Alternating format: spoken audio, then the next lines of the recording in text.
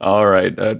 Craig says that we're recording now, so I think we're live. We're going. So We're welcome live. everyone to the first edition of the Modern Sovereign Podcast. I'm Alex. We've got Ryan and Will here in the chat with us. If you guys want to say hi. Hi. Hello, hello. There's no Um, way to do this without sounding sort of awkward. It's like, oh, like everyone say hi. this sounds horribly scripted. I promise I'm not reading anything.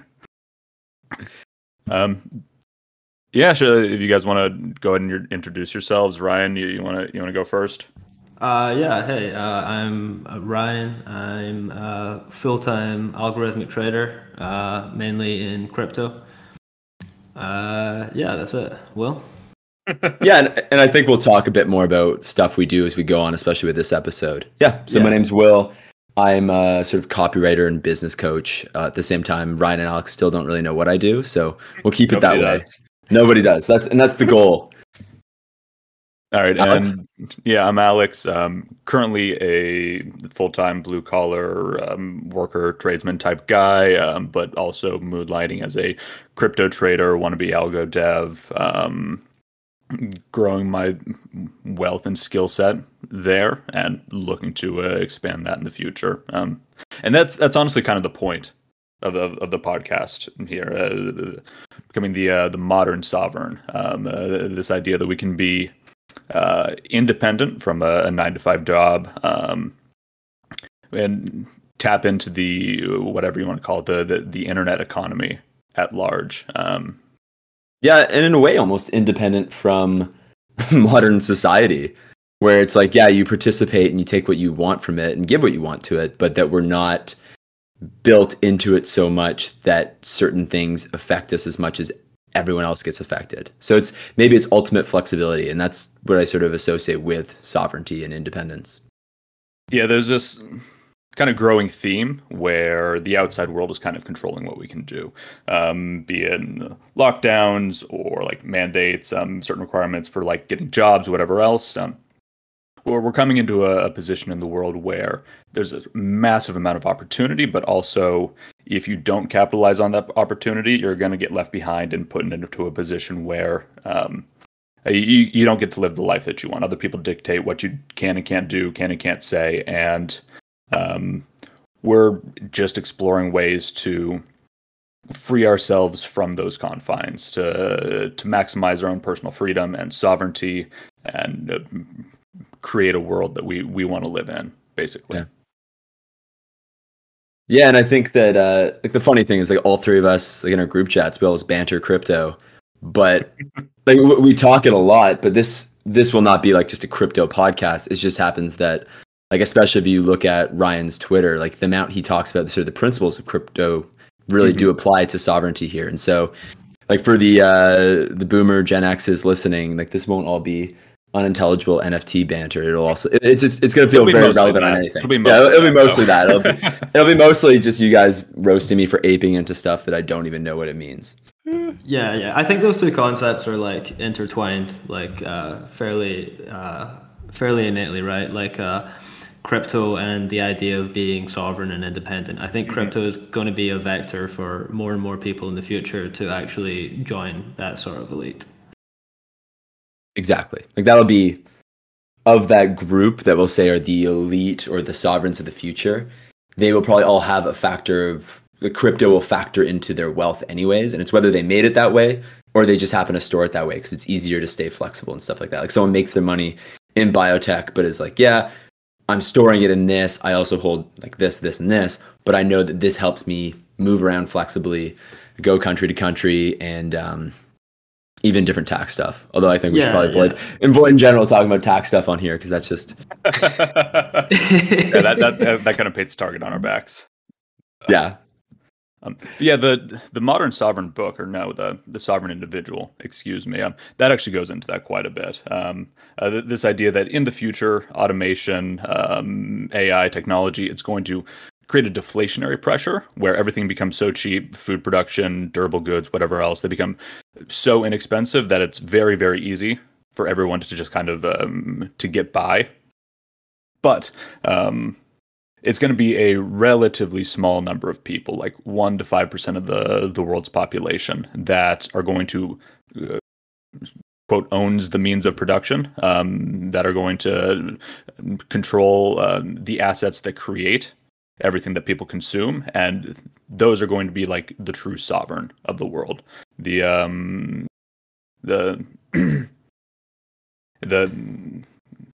farmers and the farmed, in a way. In a certain sense. I thought this podcast was about to take a Marxist turn there when you were talking about owning the means of I know. production, Alex. The wording just kind of came to my head. I promise I'm the farthest thing from a Marxist. This is a communist podcast, actually. Quick rebrand. It's a surprise to all three of us, but it somehow ends up being a communist podcast. Like, what's up, proles? How are we going to do this today? Yeah, so... And I think that like the principles will slowly come out here, and it really is all around sovereignty and all these different things. Like, I know every chat, like I've talked to Ryan a lot more than I've talked to Alex, and every chat Ryan ever have really does come back to those principles, because it's something that even though we're very different people, you just see it play out in. It's almost like a pathological desire for like, this is what I believe in, and this is how I embody my life, and we all do that. And so maybe it helped just to like talk about. We were sort of like messaging back and forth haphazardly, trying to be like, oh, like what will be like the theme for the first episode. And I think something that stood out to me was just the whole like leaving your job stuff. Like I think that's a big topic, and it's a topic that we'll come back to a lot, but maybe just different perspectives on that, because I think right now it's becoming more and more relevant. As like I had a buddy over for dinner last night, and he was talking about moving countries in the next like 2-3 weeks, and just how that factors into work stuff. And it's almost like you first have to sort out the work stuff, and the rest comes. So maybe then want to just go off on their perspective on like leaving jobs. I don't even know where to go with this.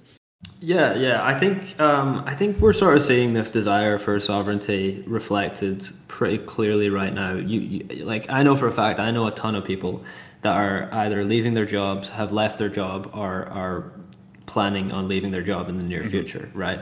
Like, we're seeing this not even just in like our probably personal lives, but on Twitter as well, right? A lot of people are trying to start their own business, they're trying to start their own thing. And I think it ties like heavily back into this theme of sovereignty. Like, everyone sort of intuitively feels like it's time to take that leap, and they want that freedom. They want to detach just a little bit from the systems that they're losing touch with. And I think the cool thing about this is that there's not really any resources out there to help you make that call on when is the right time to do it. So yeah, I really like this as a first topic. Yeah, I mean, there's a lot baked into the concept of sovereignty, but time freedom, probably the number one thing. I mean, wealth, super important, connections, super important, but being forced into a position where you have to go to a certain place every day for a certain amount of time, I don't want to say it's a huge drag on your life. There are some people who really love what they do or find a lot of meaning out of what they do. But I remember even when I was a kid, I was talking to my dad. He was talking about, I think actually starting like a IT, how to excel in your IT profession sort of podcast, and use that as a way to generate income for himself so that he can get out of his job. And it kind of got me to asking him, like, do you like your job? Like, is it like a fun thing to do? Is it what you want to be doing? And he kind of had like, it's, if I have to do something, this is the thing that I would like to be doing. I'm good at it. It seems meaningful. It seems like I'm making some positive difference in the world. But if I didn't need the money, I would much rather spend my time with my family or working on personal projects or even just kind of vibing, honestly. And escaping the job is kind of how you do that. It's kind of the first big step in creating the life that you want to, with total freedom, total sovereignty. We're gonna have to each of us gets 10 times we get to say sovereignty in an episode, and then after that we got to get the thesaurus out. What you're saying, like I totally vibe with it, and like something I noticed in the last 5-10 years is that there was always the like, you've seen all the money Twitter stuff. They're like, oh, like free yourself from your shackles, blah blah blah. Like it felt very immature, like independence for the sake of immaturity, like a guy that just wants to stay single forever, that same sort of vibe. Yeah. And what I've seen is just a better version of that emerge in the last 2 years, where people aren't just like, oh, I'm going to make an ebook and just try and chill it, and that will be just the end of it. They're like, oh, yeah, exactly. Like there's more of a desire to like, oh, I'm not going to have like 30 of these different little businesses. I want something that like actually embodies me. Mm-hmm. And a perfect example is like Ryan, like what you've done, man. Like what you built out with Cypherscope. I obviously, by the way, get affiliate kickbacks for saying this right now. But what you built out with Cypherscope is exactly your personality in a business, and it's what you like to do. Like you would be probably having these chats anyways. And that's what it is I think like, what are the things that you would like before your workday starts? If like everyone's workday starts at 9:00, what are the things that you would be happy to be looking up at 6 a.m. or whenever everyone wakes up? And that's what I consider myself very lucky. Is like I wake up really early every day and I like get to work right away. There's no like, oh, I've got to do this, then this and this. It's like I'm keen and I'm ready to go. And I think that's a like sub goal here with Sovereignty, is the idea of like, oh, like I want to be doing what I'm doing, relevant to what you said about your dad, Alex. Yeah, that's actually a really good way to put it, because I know like on my end it all happened like very organically, right? Like this was like algorithmic trading was something I was already doing anyway. And I guess Cypher was just like a small extension of that. So it felt very natural. Like nothing really changed about what I decided to do when I wake up, right? And I think that's really what this all is all about. I think, yeah, Alex was talking about the time freedom sort of aspect to it. And I think that's like a huge impetus behind a lot of people's feelings and like a drive for independence, right? Like they totally soul-crushing time commitment required in a lot of these more traditional paths. Yeah, winning back your commute time. I think that's something a lot of people got in the last year and a half of COVID. We're like, oh wow, like this is what happens when I don't have to spend an hour and a half in a commute in a day. And it's almost like, so how do I not give that up now? And I think that's what a lot of people are going through. It's like, how do I not give that up?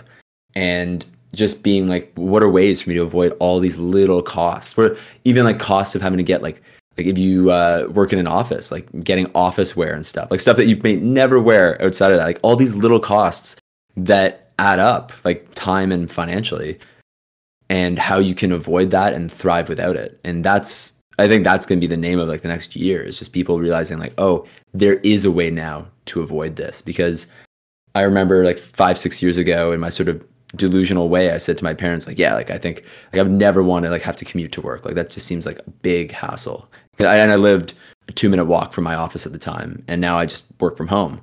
And so it's worked out for me. And I think that a lot of other people are realizing like, oh, that's not delusional anymore. It's not delusional to not want to commute.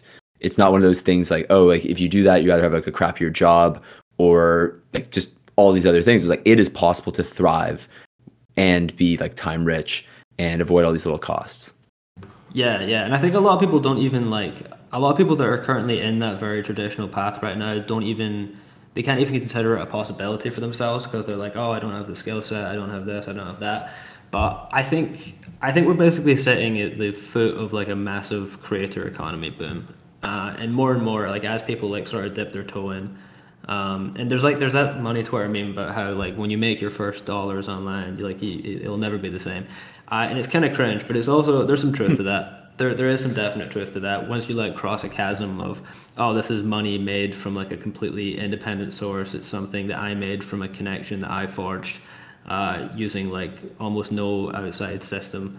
It is like a cool light switch in your head. And I think we're going to see like more and more people, like waves of people across that. Like people have been talking about a creator economy like a little bit in recent years, but I think we're basically just at the foot of the mountain. I thought you were saying crater economy. I was like, is this like the market meme? But you're saying creator economy. I'm with you now. Yeah, creator economy. Yeah. Yeah, COVID's actually been a bit of a game changer in that regard. It forcing everybody out of the commute, when everyone who's already doing digital work can just do it at home. It gives them a taste of what not having a commute is like. It gives them a taste of not total time freedom, but the realization that it doesn't actually take 8 hours a day to get a full day's worth of work done for most people in most cases. Yeah, absolutely. COVID was incredible for that. It feels weird to say. I loved it. COVID was fantastic. COVID, yeah. Well, I greatest mean, year of my life. Right? Yeah, I'm long COVID. Yeah, COVID was incredible for this, though, right? Like, you're totally right. And I think the reason you're sort of seeing more and more stuff about how there's labor shortages everywhere. There's labor shortages across a ton of industries, right? I know for a fact it's definitely happening in my field in software and a ton of others too. Yeah, well, I mean, there's been like a labor shortage in software for like ages. Like people always need more competent software engineers than exist. I think that'll be true probably for the rest of our lives. Yeah, actually, that would be a good topic. We should probably learn to code is probably a good topic for a future episode, by the way. Put a pin in that one. Yeah. Wait, what was I talking about? Started with labor shortages. I think COVID being good and these sort of trends you're noticing. Yeah. I feel like COVID was a huge impetus behind this, and we'll end up looking back on it as like a weird like silver lining from the whole pandemic. And that it probably kickstarted this idea of people wanting to slowly untether once they realize like just how good their day can get when they're not like stuck in an office. I think another big factor here is the fact that like the 9-to-5 workday is probably outdated, and it's probably not a useful structure for like maybe 80-90% of jobs, where like you're sort of incentivized to just slowly get by and appear like you're working throughout the day in a way that's kind of soul crushing and not very fulfilling. Whereas if you work from home, you're incentivized to work smart, right? Like you can get all your tasks done, and then you have the rest of your day to yourself. So like even if you're not being like a completely independent entity yourself, like you can still apply these concepts even if you are still tethered to that system. Yeah, and one thing I saw that was just beautiful at the beginning of COVID is like, because I've been working from home for a while, and I was probably one of the few people my friends knew who did that. And so when COVID started, the messages I got a few of these, was like, dude, how do you not just watch porn all day? And I was like, I'll be the only one they ever censor on this podcast. And I think we can keep that in. And so that was the first thing. And then I was like, I just don't. Like, I'm not an idiot. And then 2 weeks later, I started to be getting these messages where it's more like, hey, like, what should I do with all my extra time? You seem like you have a bunch of hobbies and stuff you're into. You're always just doing random self-study. Like, what would you recommend for me? And I thought that was just the best thing I saw, was people actually getting to explore a bit more, because they weren't doing the sort of, I work and I go out and maybe meet someone, and then on weekends I do maybe something, but not that much, and I read sometimes, and I exercise hopefully, and that's life. Like people were actually like, oh yeah, I'm learning about this. It's been great to see. Like a lot of my friends have way better lives now, and so long COVID. So I think we've probably set the scene for like why it's great, and we've probably sold that effectively well. But in terms of, I think a lot of people who probably are waiting to take the leap, are like halfway like through that leap, and are sort of unsure about whether to fully cut the cord with their old job or something. So I don't know what your like work situation was like before you became independent. So maybe you can talk about that a little bit. Yeah, I still haven't heard that story. Yeah. And I was actually working with our friend Pat at the time, and he coached me through the exit. But I was working in real estate investment, and so like it was a good company, a lot of positive things there, and I was enjoying it. But I had a weird sort of snafu where, because basically my team was going to move over to another company, and I packed up all my stuff, brought it home, and then my boss changed his mind. And then it was sort of awkward, because our managing director knew about this, and I sort of sat and I was like, holy crap, like I'm that dependent on someone else that he can do something dumb and it like messes with my life. And that really pushed me to start doing, I'm like, okay, what could I do on the side? What would I be good at? And that sort of pushed me down the sort of copywriting marketing path, and was how things really got started. And then at a point I was like, oh, I'm doing well enough with this that it's almost bad. It was almost just like bad for my spirit to like keep doing something I was so half-assing. And I was like, okay, I'm going to get out now, and get out right before the summer. So I have like a summer to like get things together, make sure I'm like socially set up, because a lot of people do get part of their social life and their dating life even from the office. Oh yeah. And so I wanted to make sure all was good in the summer, and then it would be easy to go into like a winter more isolated and be working from home. So I did like a very slow exit where I gave like a month and a half notice. I actually had a hernia surgery coming up, so I wanted to make sure that I was still on benefits and a disability in case that went longer.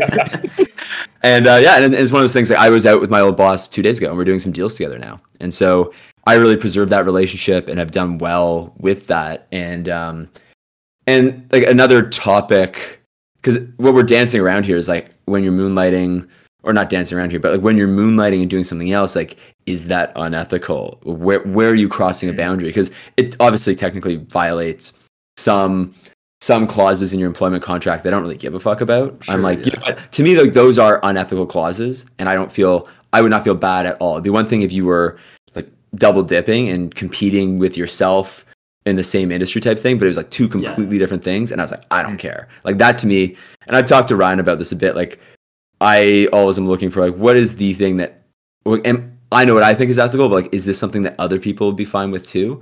And that's something like no one seems bugged by. And I think that's very antiquated. Like, my girlfriend is, she's moving jobs in the next week or so. And she was talking about, like, she saw that clause in her contract at the same time as I'm trying to help her set something up on the side, because she sort of sees my setup and she's had similar frustrations with her job. And I was like, yeah, I just don't even feel bad about violating that. Like, you're fine. And as long as you're not doing something right in the same industry, then I don't even think you need to tell people about that. And like, they wouldn't tell you if they were about to fire you. And so you don't really have to tell them if you're setting something up on the side. It's not the same as like branch swinging in dating parlance, where someone starts looking for a new person while they're already dating, which I think is like a shithead move. This to me is totally different, and it's just good life management. And so that's sort of where I was on the move. And I think I sort of I finished the story. What were the I don't know, the income streams that you used while you're transitioning out of it? Like, practically speaking, how did that work out? What was paying the bills? What was paying the bills? Like, once you hopped out of the day job. And that was something that will come up a lot here, is because Ryan has gone more of the business route in a way, and I was more of a freelancer. Like, I'm fine. Like, okay, I need to figure out something that, like, basically how I've not gotten by, like how like I've thrived in a way is I just keep raising rates. I have strong relationships with people, and I go that path. Whereas what Ryan's done is he's built a product that he sells here, and that to me is like, that's always the better route. Although you want to have something that you're using your time on as well, unless you just want to chill, which is also fair game. And I'm still looking. I was like, what would be something that would be a high integrity, like saleable product type thing? And in the meantime, like, the scalable thing for me has just been like investing in basically just investing smart and stuff like that. Like, that is the scalable thing. And also scaling my time by just being able to charge more and building more expertise. And so, as I was leaving, it was all freelance stuff. And I'm now like, it's one of those things where people refer to this as my business. I'm like, I almost am like, this is just a job that I created for myself, that I can just be my own boss and sort of dick around. And like, and that's how I view it. Whereas you do want those other businesses that are running on their own type thing. And so I think it's just really good to point out these two different paths and be cognizant of it, because some people might try and find like, oh, what's a product I can make and stuff like that. And it's like, oh man, like, what's something that you could instantly make your life better doing, that you want to get better at, all that sort of stuff. And that's a totally viable path. And that's the path that like a lot of people go in the beginning, and then they build out maybe a product later on relevant to it, or a separate product, or they invest, or they do partnerships. And that's something I'm thinking about a lot right now, is just a lot of people almost think in terms of, oh, I can only do one of these. And often it's no, you can do one and then the other, like a hybrid model. Yeah, I think that's going to be the one of the defining points of this new economic era that we're running into, where before you had your job and it's kind of how you identify yourself in a certain way. Like, I am a plumber, I am a doctor. Whereas in the future, you'll have things that you do that also make you money, but there are going to be so many different things that people are doing at any given time, and those different things are going to be changing over the course of time. to the point where you do copywriting, you do some design, you're an investor, a trader. Yeah. You've got all kinds of different things going on at once, and I think along the polymaths. That's a good way of putting it. Yeah, you'll be more defined by your skill stack, right? More than like this individual one thing you do. You know, like me and Will are probably like pretty good examples of that, right? It's probably why it's hard to pin down in like one or two words what Will actually does for a living, is because he has like it's like fairly, 7 different things. Yeah, because he has a fairly broad range of skills that can be sort of pieced together like Lego bricks and applied to different tasks. Yeah, and that's also like a classic sort of ENTP screw up thing, is like bounce around and never really settle down. And I see like my dad is pretty similar to me, and he is like I was just visiting him in the east coast of Canada, and since COVID, like he has all his businesses and stuff that he does in Toronto, and he's like basically a CMO for hire. That's what he does. And since then, he's been spending a lot of time out east. He's opened a flight school, a restaurant. He's doing a flip on a property. He's solving their affordable housing problem. He's importing planes from Brazil, and he's got all these businesses that he runs in Toronto. They're like tech companies, things like that, where he takes equity in as a CMO. And so I watch that, and to me, I'm like you spend a lot of like the earlier years of your life just like, oh, I'm not gonna be like my dad. And it's hilarious because I've ended up being like my dad, but I'm like, I want to have a more cohesive story. And I think that's what a lot of people, it's like, do different things, but make sure it can tell a story that all fits together. Because if you can't explain it to other people how it fits together, it doesn't fit together in your head.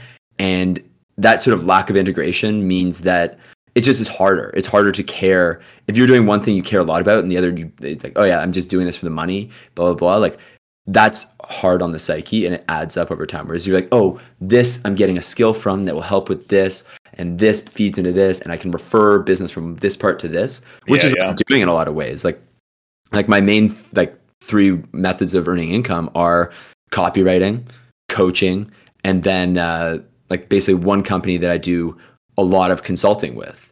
And that company is in the crypto space, so I also invest a lot through them. And it all fits together in that way. Where shitcoins would have been a top 3. I would have thought shitcoins would have been a top 3 soon.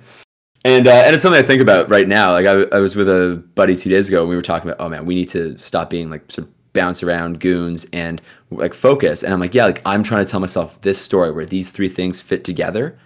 And then once I have that sorted out, think about like, what's a 10-year project, or what's a product I can set up that's unrelated to that even, but gives me skills that would then feed into other 10-year projects. And so it's basically stories and 10-year projects are what I'm thinking about a lot right now. And I think we're seeing this with like both of you guys. Like we're all trying to find our 10-year projects. We're all trying to find like the right story where it all fits. And I don't think I'm speaking out of turn here, but like Ryan, you used to do a lot more like software, like what were you, contracting, right? And you sort of cut it out, right? Because it just didn't fit anymore, and there were better ways to use that time. And I think that's what we'll see with everyone. And it's probably like with Alex, like the ideal outcome in this podcast would be like that your story evolves as this goes on, and all our stories evolve. And so it's almost like a case study in itself as you are feeling out those different parameters.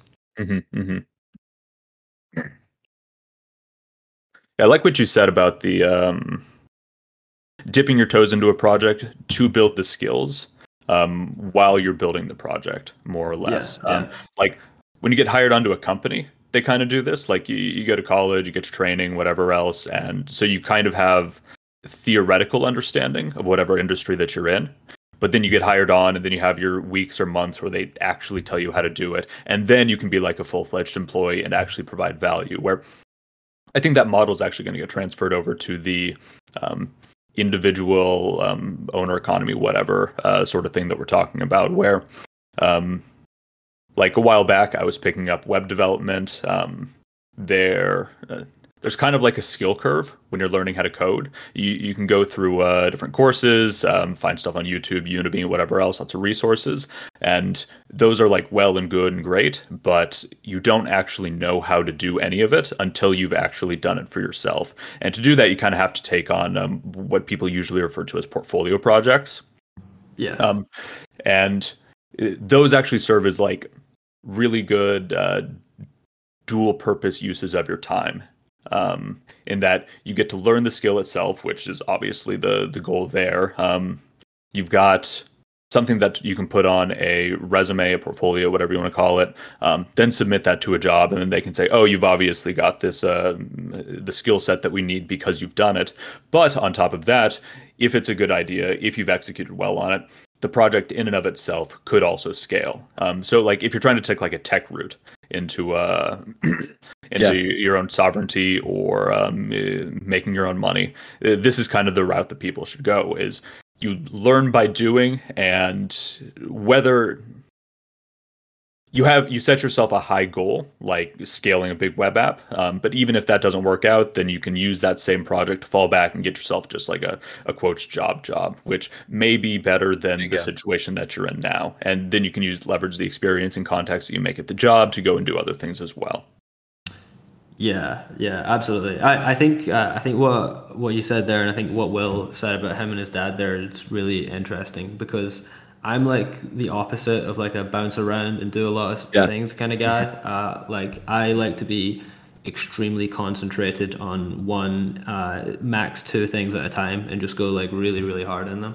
And I think that's interesting, because one idea that's probably going to run through a lot of what we discuss here is the idea of picking a path that is optimal for your personality. Mm-hmm.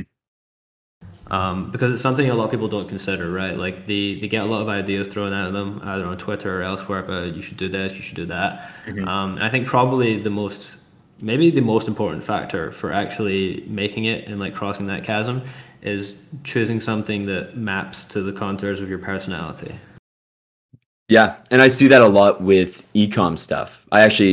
I have a friend that he was doing phenomenally in ecom, but he just didn't really care about it, so he shut it down. And he's gone a completely different, more like a SaaS route now. And watching that, I was like, man, like that's pretty good self-awareness that you see that. And I had it with myself. Like I was like looking at ecom, and then I was just like, this makes no sense. I'm the last guy that should be involved in ecom. Like I don't like things. Like I own like 6 pairs of underwear. I'm the last person that should be telling people. I'm the last person that should be telling people to buy these physical things. Whereas like info products and I don't even like peddling ideas in a way. It's like that makes a lot of sense. Like I'm sort of like an esoteric, eclectic guy where like I can barely finish a sentence because I'm just excited and bouncing around on stuff. Like that is not conducive to selling physical products. That is very conducive to helping people understand the ideas that you need to understand before you actually buy a product, like an info product. Yeah, that makes a lot of sense. Like for me, I'm kind of a sleepy personality in a certain sense. I'm not the kind of guy that can like go up and like run around and meeting all these people and starting all these projects. That gets a little tiring. I do tend to be observant. I've got good pattern recognition. So like watching the crypto space, for example, decent eye for projects, decent eye for charts. And I've found that I can make decent money doing that. Find the thing that you're good at, and then leverage that to make as much money that you can off of it. Yeah, and the learn to code thing. Actually, I'll let Ryan go because I was sort of going to just reference something he said a long time ago about learn to code. Is that learn to code is bullshit for most people. It's like same with sales. Oh, sales is king. It's like like we're all selling in our own way, and that we like befriended each other, but to do it professionally, people are just making a living off of it. Yeah, and like I have a lot of different friends in sales who have different ways of going about it, and watching like, there's your DNA coming to a specific role. But with code, I think it's a lot more stringent, where it's like I know a bit, like I've talked to Ryan about this before, like I know a bit of how to code, but it's just not a good use of my time, and I just like it just doesn't work for me. Like it would be me climbing a hill that Ryan would be walking level on in a way. If we're using odd metaphors here. Yeah, I think the sales thing is definitely like a heavy one, right? Like if you're on Twitter or anywhere else, you're going to get a lot of very extroverted, very like direct and social people push like the sales path on you because it's what works so well for them. And maybe they're well-meaning and everything, but it's probably a terrible idea. Like if you're not if your personality isn't closely aligned with theirs, it's probably just never going to work out. In the same way that, like Will says, learning to code is straight up just not applicable for so many people. Yeah. So I think that's a really, really important thing to sort of consider, because the first thing you should be doing is being like very introspective with yourself and working out. I can't remember who said this, but someone said that like you should, as a good heuristic, is that you should do the thing that feels like work to other people but is effortless for you. I think that was Naval, the original. Was that Naval? Yeah. I think so. Yeah. That's a really good one, and I think when I heard that was like that was pretty influential on me. Our first Dead Space there. Oh no! It's over. We're done. That salespeople feedback loop on Twitter. That's an interesting phenomenon you just pointed out, where the people who are best at sales, the people who make it in sales, tend to be the loud extroverted people. The loud extroverted people tend to be the ones that perform on Twitter. And so the people who are performing on Twitter just tell everyone else what's been working for them. And so they create this whole like circular echo chamber where it's working for them and they're the ones who are like talking about it the loudest relative to everyone else. So it creates this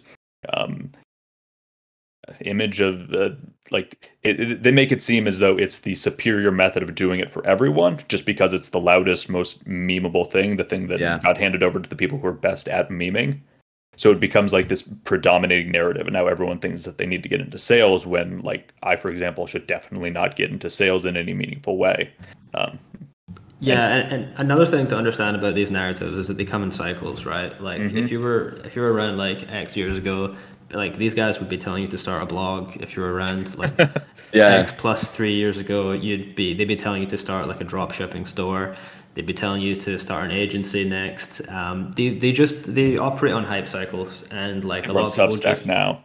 Yeah, Substack now. Some people have like SaaS is like the newest one. Like these things come in cycles, and you should never feel like the flavor of the month is what you absolutely have to commit yourself to.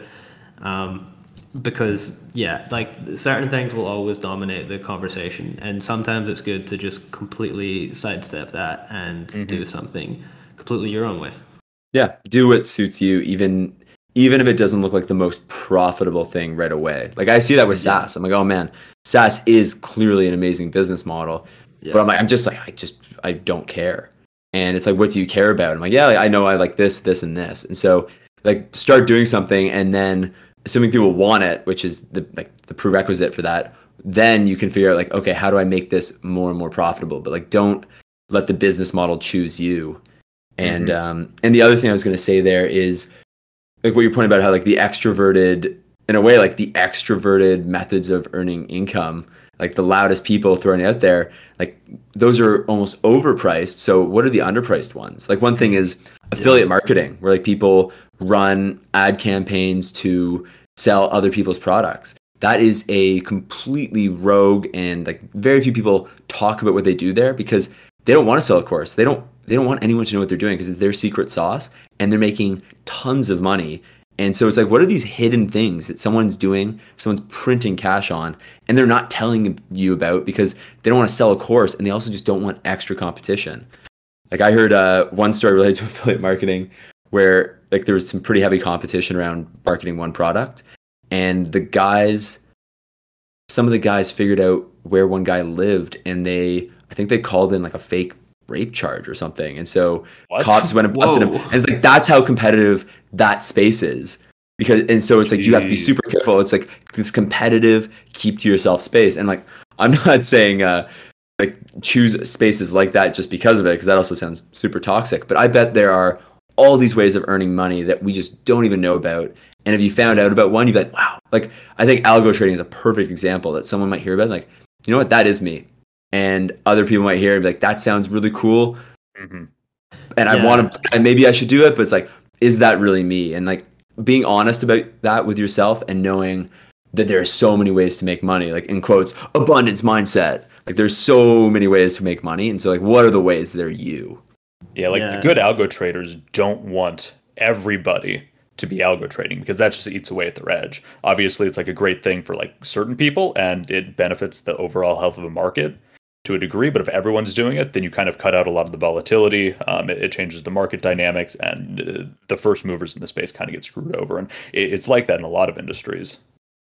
Yeah, I think that's definitely true, in that you should probably, if you look at what's getting a ton of retweets and likes, if like the topic that you're thinking of going into has like 1 billion views on YouTube, it's probably like a super crowded trade, and you know, it's going to be a lot tougher than innovating in somewhere new. Like part of why I got into algo trading and even started like talking about it, releasing content on it, is because like nobody does this. Like almost nobody actually does this. It's like the opposite of a crowded area, and so I think I was able to gain a ton of traction just by being one of the few people that was like, hey, this is kind of cool. You should maybe consider doing this. That's another benefit of quote staying in your lane to a certain extent. Like Ryan, you were like very much in your lane on coding, you're very much in your lane on trading, and if you had not been in those lanes, like when and where you were, you wouldn't have seen this opportunity. It's the people who like dive headlong, get really deep into whatever their said lane is, that spot these opportunities and can capitalize on them. Because if you're just hopping from one thing to another, you're not going to understand any particular niche well enough to go and do like well enough to find the really big opportunities in that space. It's only once you've been in it for a while and actually know what you're doing, know what you're talking about, before you're actually going to be able to capitalize on anything there. Yeah, as nice as it is to be like a generalist, and as cool as that sounds, you do eventually need to go hard on one thing if you want to actually make a full-time income out of it. There's very few people that can sort of effortlessly float around from topic to topic and sort of make it just riding those waves. Usually success comes when you get very, very good at one thing. Will being an obvious exception here. Yeah. Well, I mean, sort of though. But like, I say that being like every time I go a generalist route, I get more anxious because I'm juggling tons of things in my head. Yeah. Like I'm going full schizo with like 200 tabs open.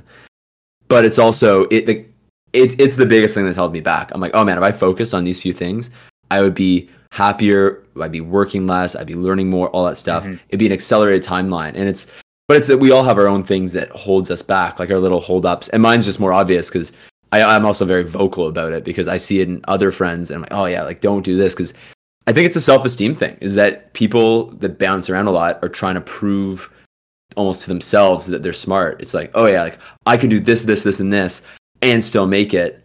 And it's like, no man, like why don't you just choose one thing and do that? But if you choose one thing, focus on that, and don't make it, that is hard on the ego. And so like your personality naturally avoids that. And it's the same as being avoidant in relationships. I just see it a lot in business too, like people that bounce around. It's like, man, like just take the risk. Like what do you want to go all in on? Yeah. What do you believe that you could be really good at? And that's a hard question to answer. Like, what is your 10-year project?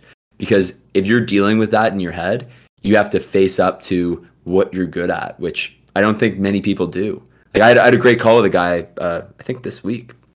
And we got on the phone, we were talking a bit about what I do. And he's like, what are you good at? And I sort of danced. I was like trying to find a good way of saying it. And I'm like, everyone should know how to answer this question.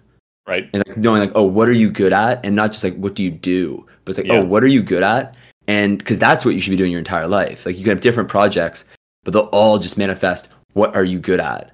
And we see that with like just a bunch of our friends right now, like are in that sort of transition, and you can see like, oh, they are good at like basically fomenting change within companies.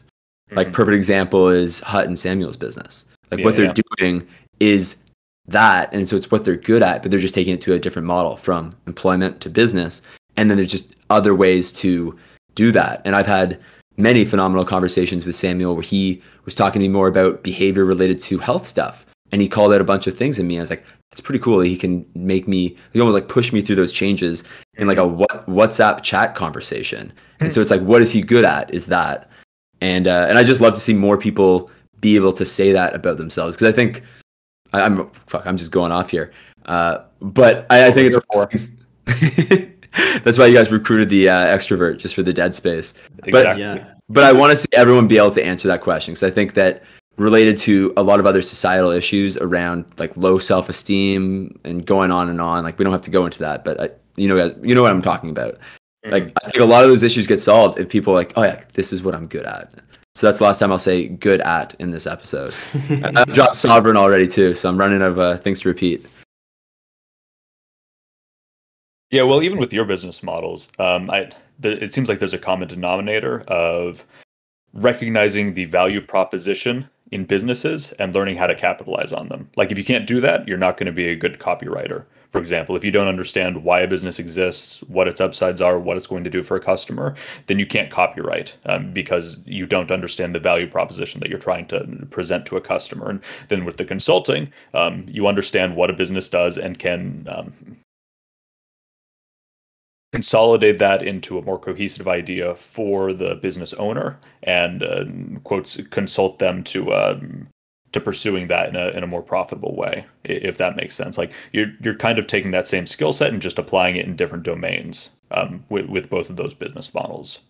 Yeah, and that was what like Pat, our friend Pat Stedman, said very kindly about me. He was just like, yeah, like you're really good at like knowing someone's business better than they know it. Mm-hmm. And I was like, and he said, I was like, that is sort of what I try and do. Is like I just, there we go. I really like. I don't know. Now I'm just like tooting my own horn, but it's like it's what I think I am really good at is like understanding someone and someone's business well enough to tell them like, oh, this is the path you should take. Like I know the map, and it's like don't try and be like I see this with people starting businesses on Twitter and stuff, and then they try to be like the extroverted tweeter, and it's like no man, like that you. Some people just feel grimy about that. Like I think actually, Ryan, you said this to me. You're like, I will never just be like reply trolling in like other people like find 10 big accounts, 100K plus, and just posting one reply a day to like boost engagement. But that can congruently work as an extroverted strategy. Like I naturally do that, and that I'm always responding to different people that I like tangentially know, and I'm like, oh, I'm not doing this just for the engagement. I'm doing this because this is how I am.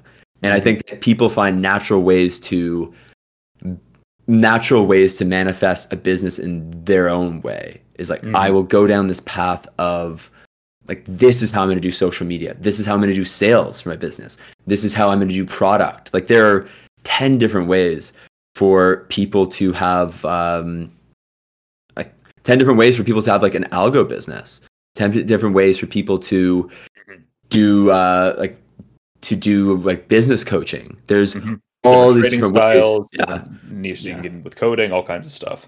And it's watching people explore that and find their groove almost like, oh, this is the rhythm that I want to run my business at, and then they can just go forever. But you almost see people like trying to almost like do a cover business. It's like, oh, I'm like covering that song, I'm covering that business. They're just doing the same thing, but they didn't write the words, they didn't know any of it, they don't understand it, it's not them. And it's always weird to see that because you can just tell that someone's like working outside of their groove. Yeah, I think something that should be like enormously motivating for people that have yet to take the leap is that there's literally like an infinite set of possible paths to take for you as an individual to go completely independent financially, right? And there's also a completely infinite set of paths that have not even yet been discovered. And both of those are just absurdly massive, and you should not tunnel vision based on what happens to be what people are talking about right now. Yeah, don't become a lawyer just because it's the hot thing. Don't go into tech sales just because it's the hot thing, whatever. And I guess in between that, it was iBanking. If we're talking about like the last 30 years, it was like, oh, everyone's being a lawyer, everyone's being an iBanker, everyone's going into tech, and then now I guess it's everyone is trading shitcoins in their boxers. What? Everyone should be doing that. That's actually, this is financial advice. It's just self-care. That's the official recommendation of the podcast, actually. Yeah, we're long COVID and we're long Asscoin. Ryan, what was your transition like?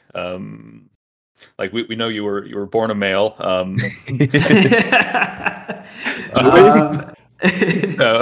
you don't know me that. You don't know me that well, Alex. I've actually never confirmed that to you. So no, I have never gotten the D pick. So I was a software engineer, just like a regular software engineer before this, and basically I think in around I think early 2017, I started to become like gradually more obsessed with crypto. It like totally took hold of my entire attention, and I decided around then that I was like, okay, I'm gonna do this full time. I'm not sure Yeah. how yet, but I'm gonna do it. So I just started like consuming a shit ton of content. I was trading a ton, mostly losing money, like everyone does at the start. Speak for and yourself, man. except for Will, who's like a natural prodigy at it. Up only. And yeah, so I started I started working on an automated trading system because I thought it was like a natural sort of marriage of like my obsession and the thing that I'm good at, which is software. That's pretty cool. And just basically worked on it nights and weekends almost every day for like a year. I think I talked to you guys about this, but I was also taking a ton of modafinil to try and like fuel that the entire time. Yeah, we've been there. We're all bookmarking future episode ideas, and one of them is just going to be what'd you call them? Gray market stimulants. Gray market cognitive enhancers might be episode 2. That's not an official recommendation of the podcast, by the way. I don't recommend you take modafinil every day for a year. But Only because we don't have an affiliate link set up, right? Just give it time. Yeah. So yeah, I was doing that. So like, yeah, every nights and weekends for a year, I was just building an automated trading system, like my own native one. I mean, there are third-party solutions out there, but I wanted one that I had full control over. Right. And then I eventually launched my first bot. It was a Bitcoin trading bot, and it went really, really well. It's basically been enormously like profitable to me from then right up until now. I think I've tweaked the algorithm once in like, maybe it's like 2.5 years now it was running. I think I've tweaked it like once. Okay. Wow. And yeah, so about like, I think maybe like a year and a half into that, I was talking to a friend of mine, Chiron. You guys know him, I think. Yeah. And I was talking to him about the possibility of like, I was like, this software is kind of cool, right? Like, I feel like I could sell this to other people that want to build their own bots. And that was sort of the seed of what became Cypherscope. And yeah, like to fast forward, I was basically at the point where I had almost replaced my software engineering income with algo trading. At this point, Cypherscope wasn't really making any money. It was just like a nice little boost on the side. And I sort of decided probably too early, to be honest, to just take the leap and quit my job and do this full time. I think that especially this was too early, even if you measure it by normal standards. But if you measure it by algo trading standards, where you can like literally lose money just by playing, it was probably definitely too early. But I don't know. I'm of the opinion that a lot of the standard advice on when to quit your job to go independent is a little bit too risk averse. I think especially if you're young, maybe if you have kids and like other commitments, fair enough. But Right. if you're young and you're not burdened by anything like that, I think it's like enormously EV positive to take like these big concentrated bets when you think you have an edge. A lot of my metaphors go back to trading, by the way. Good way to think. Yeah. And so yeah, that's what I did, and I got lucky. I never really had like any big drawdowns after that, so I was able to support myself from then until now. And I think it's been more than a year now. It's been more than a year of me like fully supporting myself on that income. And yeah, I'm just hoping to continue it for as long as possible and build on it and grow from there. Jeez, yeah, that's awesome. Do you have something I've been curious about for a while? Do you have intentions of launching additional bots on top of the original BTC USD, the one that you've got, like smooth out returns or anything like that, or do you kind of prefer the high concentration into MasterBot? Sort of both. So I have other bots running, but they don't have as much capital. I sort of allocate capital in line with performance and confidence. So like the BTC bot has been like enormously well performing for a long time, so it has like the lion's share of my capital, and I'm happy to just trust it with that. But I have other algos, like I have an oil algo, and I have like other ones in the pipeline as well that I just give like play money until it basically proves itself as reliable and profitable, and then I'll like allocate it more or less depending on how well it does. Right. I think that's a good metaphor for how I would almost recommend going through like finding what you want to do, is allocate time based on how you're doing there and how much you're enjoying it. Yeah, that is a good way to put it. And I know I'm working on like a ton of other stuff as well to sort of build on it. I'm working on a web-based automated trading platform so that people can like build bots and like launch them entirely within like a web browser. I'll be able to talk about that more when it's closer to fruition. And a couple other projects that are like redacted right now that I'll hopefully be able to talk about more in the future. Yeah, and something you said there about the like we'll call it like the jump or the leap or whatever is, and people being overly risk averse there is, I think everyone overrates how hard it is to come back to your job and stuff. Like like if you leave on a positive note and you were good at what you were doing, like they will like, if you were to come back a year later, they would probably try and find a way to bring you back. Like, oh, like, so we have a guy that we don't need to train, all these things. He was good at this. Like, assuming the company's doing well. Like I had that where my like seeing my old boss 2 days ago, and he had previously messaged me about a month ago just asking like, oh man, like, do you plan on coming back? And it's like, no, it's not really part of the plan.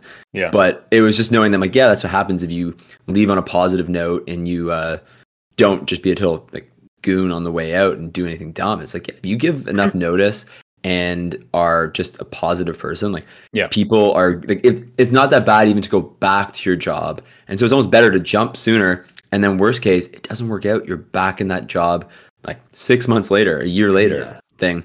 And obviously not ideal, but I think it just takes away that little, that risk in your head, like the anxiety of like, oh, like I will starve. It's not even a risk. Yeah, it's like there's almost no risk. And assuming you don't have lavish living expenses, like it's not that hard to find some ways to make some money.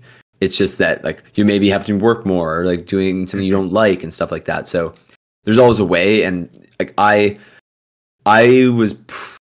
jumped too soon financially, but I almost knew, I'm like, okay, like leaning into that edge there and like jumping out will make me just a happier, more fulfilled dude. And it worked out that way. And I remember like my 3 closest friends, I had a call with each of them and I was like, oh man, red team this. Like, tell me, like, what am I missing here? Should I do it? Should I not? And they're all like, you should do it. And the only thing they were like, the only risk is that you are a very outgoing guy. And so you being at home all day is going to drive you crazy. So you need to have like a plan socially for like what you do, like to get that social outlet.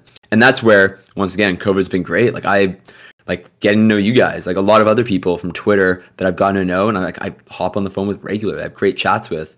Like that's something that was relatively new to me. Like these like long phone calls with people. Like normally I would just like, oh, I'm meeting up or I'm doing this and stuff. And so it's only really seeing people at night, which then means like alcohol is involved. And so it's like I'm either thinking like I go out and see people and like I'm not as productive tomorrow, or I don't see people.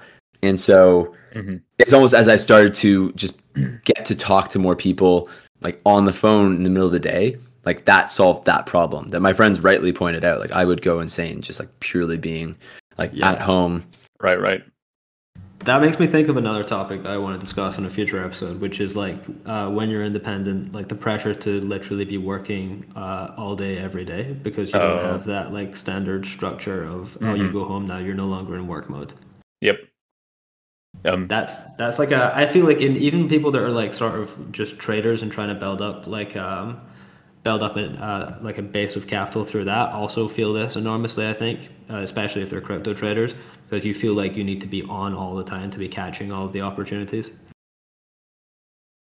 Yeah, I think that's too true about people. Like the capture all opportunities, there's always work to do and stuff like that. And it's a natural anxiety I think people have of like, oh, I'm missing out on this. And that's where like I watch like I was just on like visiting family, and I was watching like my sister who like she basically at the end of the day she would just close her laptop and she was good.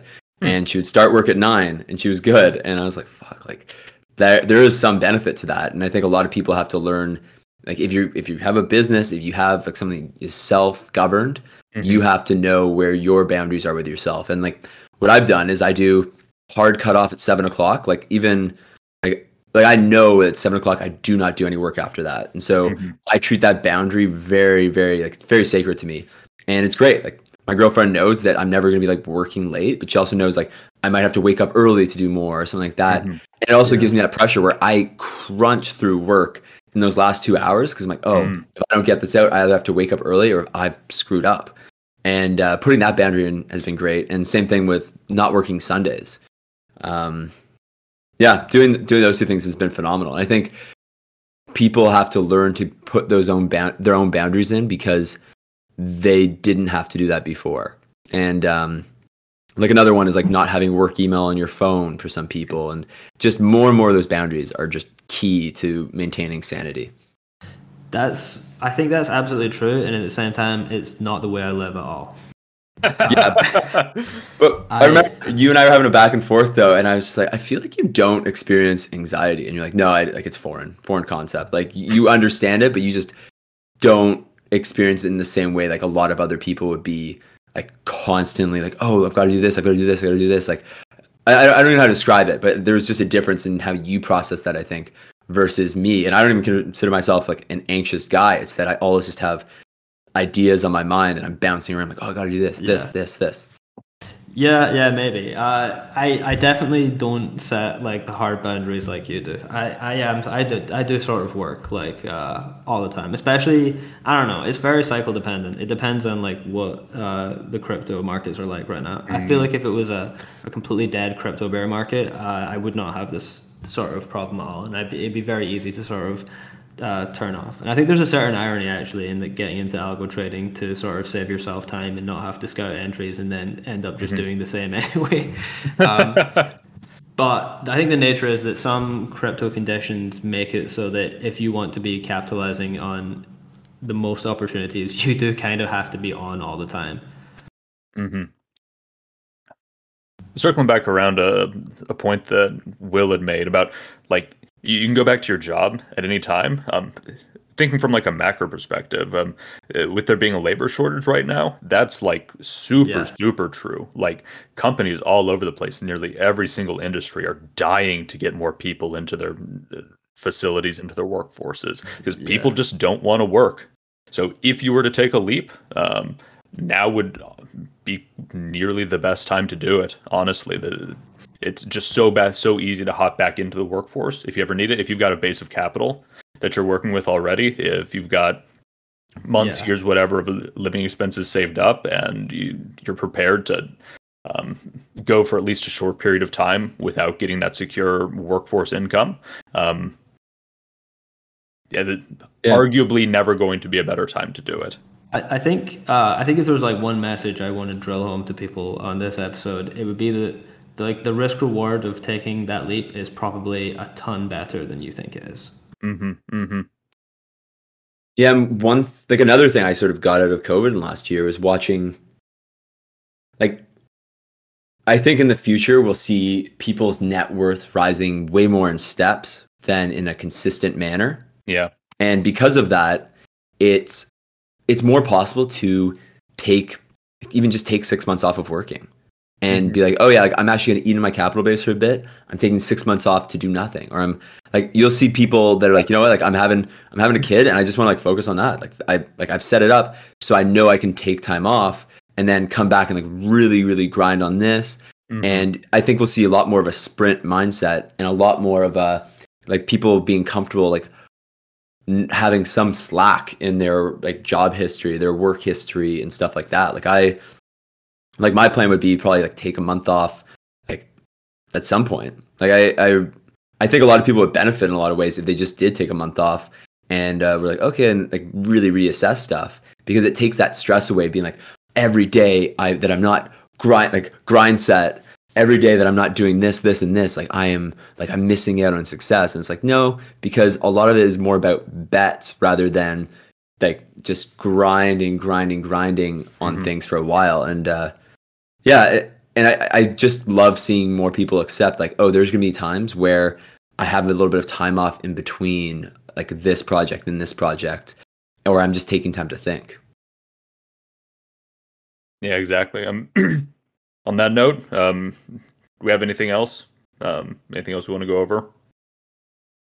It's probably a good way to end it. Yeah, I like that for length too. I think. Yeah, coming up on an hour. A Yeah, little over an hour.